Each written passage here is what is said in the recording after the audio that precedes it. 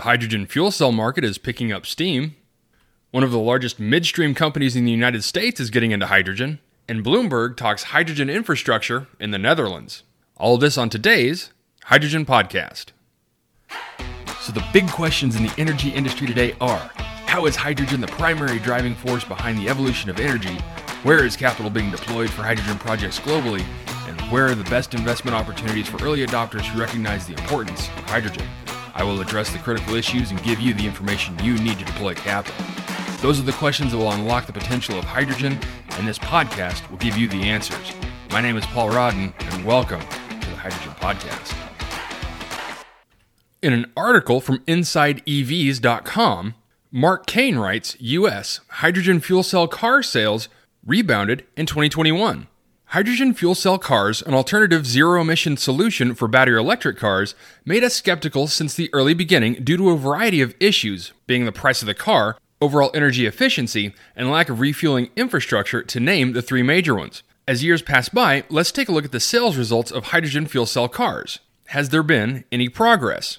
The year 2020 was pretty weak for fuel cell EVs, as only 937 were sold, which is down 55% from the previous year. This is according to the California Fuel Cell Partnership. In 2021, things got better, and not only did fuel cell EVs return to growth, but achieved a new record level of 3,341, which is up 257% year over year. Now, this growth rate is high, but it's always easy from a low base. The volume, although at a record high, remains very low, and now more than 100 times behind battery electric cars, which are sold at a rate of several 100,000 per year in the United States. The growth in 2021 is associated mostly with the push from Toyota and also Hyundai. Toyota Mirai specifically noted 2,629 sales in the US, which is 427% more than a year ago. It's also nearly 79% of the total fuel cell EV segment.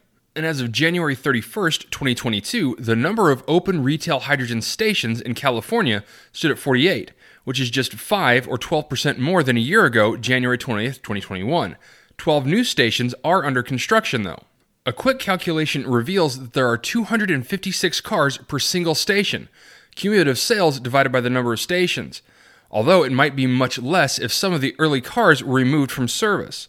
The viability of fuel cell EVs remains doubtful, and the tremendous progress of the mainstream battery electric vehicles, the race might be already over. In these early days, at least, there were concerns about battery EV ranges, charging times, and fast charging infrastructure. But today, with many 200 to 300 mile battery electric vehicles and thousands of charging stations, those issues are gradually being solved. Okay, so some interesting numbers and look inside the fuel cell electric vehicle market. And now also keep in mind these numbers are mainly in California, which is where the bulk of the infrastructure for hydrogen refueling stations is located. But really, what I see now with the fuel cell electric vehicle market is where battery technology was 15 to 20 years ago. And while the three issues that Mark Kane pointed out in this article are valid, including the price of the car, energy efficiency, and lack of refueling infrastructure, really, there's only one of those issues that are relevant, but I'll also add in another issue that should be taken into account. The lack of refueling infrastructure is a big one. But there are more things coming on the horizon, including the NextEra Daimler partnership building out the infrastructure throughout the United States, and modular units that can be set up to generate hydrogen at the utilization site. Put those two things together, and a refueling infrastructure can be developed rather quickly. The other piece of this pie, in my opinion, is design. Elon Musk cracked the code with Tesla because his cars looked good, performed amazingly well, and were a technological masterpiece on the software side. Now, from everything that I've heard, the Toyota Mirai is a fine car. It drives fine and handles fine. But to make the fuel cell EV consumer market really explode will require Tesla-level innovation. Next, in a press release from EQT, leading companies launch initiative to support low-carbon and hydrogen industrial hub in Ohio, Pennsylvania, and West Virginia. EQT Corporation, Equinor, GE Gas Power, Marathon Petroleum, including its affiliate MPLX, Mitsubishi Power, Shell Polymers, and U.S. Steel have formed a new alliance that will play an important leadership role in decarbonizing the industrial base in the northern Appalachia region of the United States. The alliance will work with stakeholders on a shared vision for a low-carbon and hydrogen industrial hub in Ohio, Pennsylvania, and West Virginia that can be a national model for sustainable energy and production systems. Effective implementation of this industrial hub and its associated infrastructure development could generate thousands of new jobs, protect current jobs, and help achieve significant reductions in carbon dioxide emissions. The hub concept will include a focus on carbon capture, utilization, and storage, as well as hydrogen production and utilization. This large-scale regional approach will require new levels of public-private partnerships across borders and sectors. The alliance is working to establish a collaborative network to directly engage industry, labor, universities, communities, government, research institutions, nonprofit organizations, and other groups in these efforts. The Northern Appalachia region brings tremendous assets from world-class universities and national laboratories to deep-rooted industrial capabilities, with key strengths in manufacturing, materials, and energy. All of this is supported by the region's highly skilled and experienced workforce, as well as a strong and growing startup ecosystem. This industry-led alliance and network brings the knowledge, scale, and relationships to make this transformative opportunity a reality. As this alliance engages key stakeholders in the coming weeks, participants will work on defining the vision for plans for a regional CCUS hydrogen hub that can drive economic resurgence and technical innovation, secure industrial jobs, and attract new companies and investments to the region. The alliance is being facilitated by Into Market, a regional nonprofit organization that will coordinate alliance activities and engagements with regional stakeholders. Okay, so a monster alliance for the northeastern part of the United States. Now, these are absolutely monster companies going in together on this hub, and I can't wait to see more news on this hub and how it develops. I'm also very curious to see how they're going to utilize and or secure the carbon that's captured. And I'm assuming that because U.S. Steel is a part of this, they'll be utilizing most, if not all, of the hydrogen at first. But then again, with these juggernaut companies coming together, they could be producing a lot of hydrogen. So for now, we'll just have to wait until this project develops further to actually know where this hydrogen is going to be utilized. And lastly, in an article from Bloomberg.com, Vanessa de Zim writes, the Netherlands is retrofitting pipelines to transport hydrogen, a risky strategy given the fuel isn't expected to be cost competitive before 2030. The Netherlands is throwing a hydrogen life preserver to pipelines that are on the brink of becoming stranded assets. The nation will end most natural gas production this year, forcing NV Nederlandse GasUnie to find alternative uses for its 15,000 kilometers of pipes. The state-owned company is studying which segments of its wide network to adapt to transport, produce, and store hydrogen over the next decade as the European Union seeks to green its economy. Home to what was once Europe's biggest gas field, the Netherlands decided to shut production at Groningen after decades of exploration and pumping triggered earthquakes. Demand will taper off as well, since the government pledged to cut greenhouse gas emissions by almost half this decade.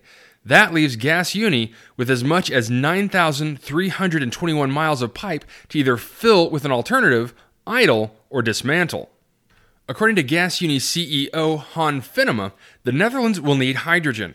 It will have to move away from natural gas. There is no other way. And while 80% of the nation's energy needs are met by hydrocarbons, the domestic industry is no more than an economic blip. Government revenue from natural gas dropped to 140 million euros in 2020, compared with 10.7 billion euros a decade before. This is according to national statistics. The country is also losing much of Royal Dutch Shell, which is relocating to London after a court ordered it to speed up emissions cuts, and the largest pension fund said it was selling holdings in hydrocarbon producers. Plus, pollution is becoming more expensive. With Europe's benchmark carbon contract setting records, further increases are expected during winter, just as the continent grapples in an energy crisis pushing gas prices even higher. All of that makes alternative sources such as hydrogen more attractive and eventually more competitive. By 2050, the green hydrogen produced with renewable energy will be cheaper than gas in at least 16 countries, including 3 in Europe, this according to Bloomberg NEF. Clean hydrogen could meet a quarter of the world's energy needs by 2050, with annual sales reaching 630 billion euros or $714 billion, this according to the European Commission. Europe wants to build 40 gigawatts of green hydrogen capacity by 2030, about double that of China's Three Gorges Dam, the world's largest energy plant. Now, hydrogen, either no-emission green or low-emission blue, is the continent's principal remedy for sectors such as heavy industry and transportation that have few alternatives to hydrocarbons and can't rely solely on electrification. The Netherlands sees itself as the carrier. That's a long-term view since green hydrogen isn't expected to be cost competitive before 2030. Currently, production is about 4 times more expensive than natural gas in most countries. This is according to BNEF. So remodeled sections of pipeline could lay idle for years, waiting for the economics to level out. The master plan envisions connecting offshore hydrogen production sites in the North Sea with updated port facilities, piping the fuel to industrial centers or exporting it. The company is earmarking 1.5 billion euros to convert 1,200 kilometers of pipe to receive pure hydrogen by 2027. The government is paying half to help cover potential risks and has indicated it could offer more support if needed. As much as 80% of the system eventually could be renovated. The UK may repurpose about 25% of its gas pipelines to create a 2,000-kilometer backbone for hydrogen. In Germany, 2 transmission operators propose using existing pipeline to help create a hydrogen hub in the east. Okay, so the Netherlands finally forcing itself to transition away from burning natural gas. And while this article focuses mainly on renewable hydrogen, the country is well positioned for hydrocarbon-derived hydrogen, as natural gas in the area is plentiful, which as we all know is available at a much lower price point. So with that being said, I don't think the situation in the Netherlands is quite as drastic as this article makes it out, especially since the Netherlands has been planning on this transition for some time. Alright, that's it for me everyone. If you have any questions, comments, or concerns about today's episode, come and visit me on my website at thehydrogenpodcast.com, or you can always email me at info@thehydrogenpodcast.com. I would really love to hear from you. And as always, take care, stay safe. I'll talk to you later. Hey, this is Paul. I hope you liked this podcast. If you did and want to hear more, I'd appreciate it if you would either subscribe to this channel on YouTube or connect with your favorite platform through my website at www.thehydrogenpodcast.com. Thanks for listening. I very much appreciate it. Have a great day.